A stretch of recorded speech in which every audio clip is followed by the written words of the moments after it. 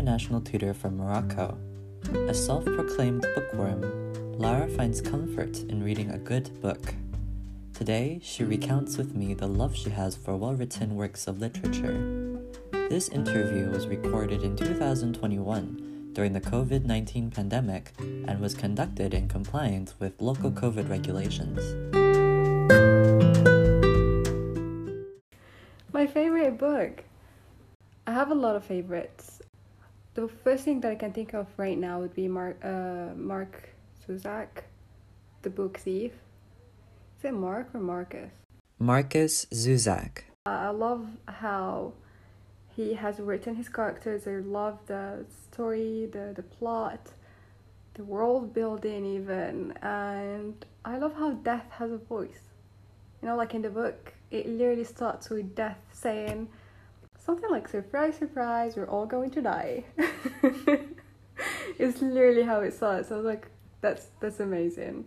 It's very nice, very, I say quirky, but at the same time dramatic. So yeah, makes you laugh, makes you cry. Yeah, I think that's one of my favorites, definitely. And even the writing style is amazing. His writing style, so good. Well, one is a historical fiction, right? And I'm not a historical fiction reader. You'd find me read more of fantasy, romance, things of the sort. But for this particular book, I don't know, like maybe the very fact that death has a voice, and that was very fascinating at the time. Even now, honestly, like I'll just go through certain pages because it's such a nice book that you just want to remember certain things here and there. So you'd always go back and go through the pages. It touches on the subject of World War and, you know, all of that, but then as well as the love of books. And it has this little girl who is really into books, hence the book thief, right? It was beautiful. It was also beautiful seeing her relationship with one of the... her grandpa actually had a Jew fugitive? A Jewish fugitive? Jewish fugitive. Oh, this is during World War II? Yeah. Okay. There was such a nice friendship that has built between the two of them, so yeah. Yeah, it's nice, all in all. Even her grandpa. Well, it's her dad, but then foster dad. Quite old, so I'd consider him her grandpa. It doesn't matter. But then their relationship was also amazing. Like, he was a really nice guy. Yeah. I have to read this book. You definitely have to. I will. What is your favorite genre of literature? My favorite genre, as I mentioned earlier, more into fantasy. Epic fantasy should be fine. High fantasy. Romance. Yeah. My least favorite, although you didn't ask, would be young adult. Yeah, I just can't relate to that. Is it because you're now past the young adult? I believe so. I think it's really a matter of age, maybe, and experience. I know, like, there are a lot of adults who really enjoy reading young adults novels, but then in my case, I just can't relate to the topics. The coming of age situation and all of that, even like the high school setting or even middle school setting. Yeah, I can't relate. And I like to relate to whatever it is I'm reading, because at one point you just find yourself in there, right? Being with the characters.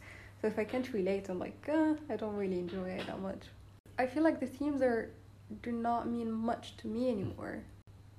I mean, even now I'm having a hard time reading books where the characters are a university level, because I'm past, I'm past the university level. So I'm just like, well, I feel like as long as the theme is fine, like if it's a strong one, then yeah, good. But then other than that, and you know how young adults tend to, I don't know, they're very, very easy to read.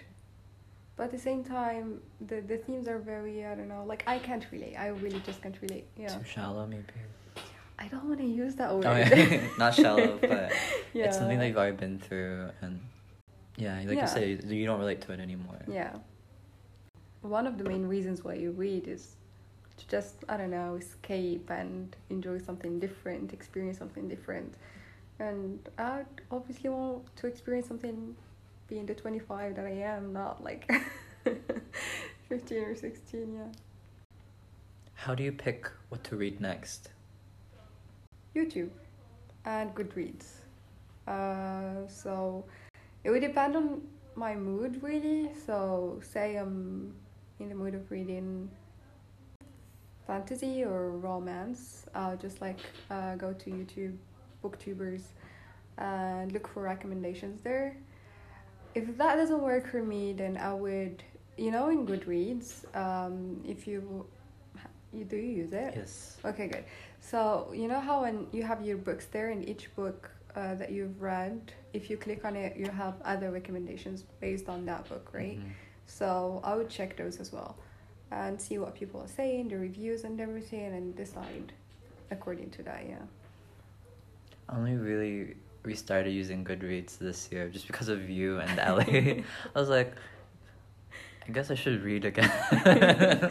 Sometimes we're always like, oh, I don't have time, we're busy working, we're busy doing this, we're busy doing that. But honestly, you always have time to read. Yeah. Even if it's only 1 hour per day, or even less than an hour. Maybe when you're going to somewhere and you're on the bus or the train station, it doesn't matter. Just grab it. I mean, by grab it, I mean grab your phone, for example, because it's tricky to have an actual physical book now, especially that we have to Carry with us. Yeah. So yeah, I mean, everything now is easier with our phone, so why not, right? Romance. So that's a very interesting genre because when I think about romance writing, I guess I haven't read a lot of it, but I think of those like book covers with like the naked upper torso, and I'm thinking like that's more like new adults. New adult. Yeah, there is a difference. Okay. You see, like new adults are more oriented towards everything that's, let's say, R-rated. So it has a lot of explicit content, okay? Romance, on the other hand, it can just be romantic, but still innocent, still naive, Just that beautiful kind of relationship, this fairy tale kind of, But what you are describing right now, that's new adults. Okay. There's a lot of diversity with writing. It makes sense. Is there any aspect to reading that frustrates you? In what sense?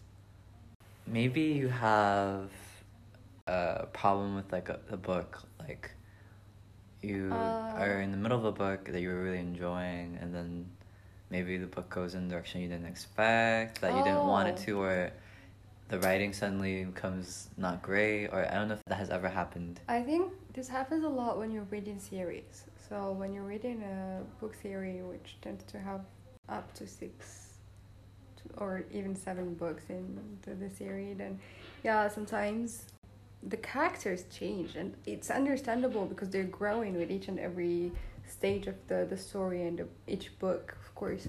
But then sometimes you would have this amazing character initially, right? In the first book, like nice, very kind, very strong, very this, very that, And then at one point, maybe because he didn't manage to get the girl he wanted, or maybe he didn't manage to get the power he was seeking, or it doesn't matter, something like that would happen, and then they would suddenly turn into these really bad characters, and I'm like, why? Why would you do that? I really like that person. I really, it's a person, I treat my characters as people, actual real people. So if you hear person, it's because I think of them as actual people. But yeah, as I was saying, when something like this happens, I do get frustrated. Or when the book ends in a cliffhanger. Yeah, I'm just like, what now? Oh my gosh. What do I do now? I need more, and especially if there is no second book. Sometimes there is some books who just ends like that, and sometimes you have characters that are super annoying, especially the main characters. You'd have the girl protagonist being very, say, naive and treated really bad, and her not having a voice. Well, if it's a series, then generally there will be a lot of character building throughout the books and so on. So you'd see her growing, changing and everything. But if it's really just, especially when the character is very naive or so, you're just, no. give her some character, give her some personality. I need to see more. Make her stronger, make her whatever.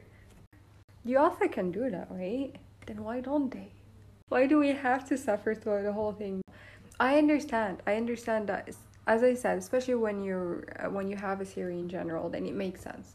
But then if it's just one book kind of thing, then no, and that's not beautiful.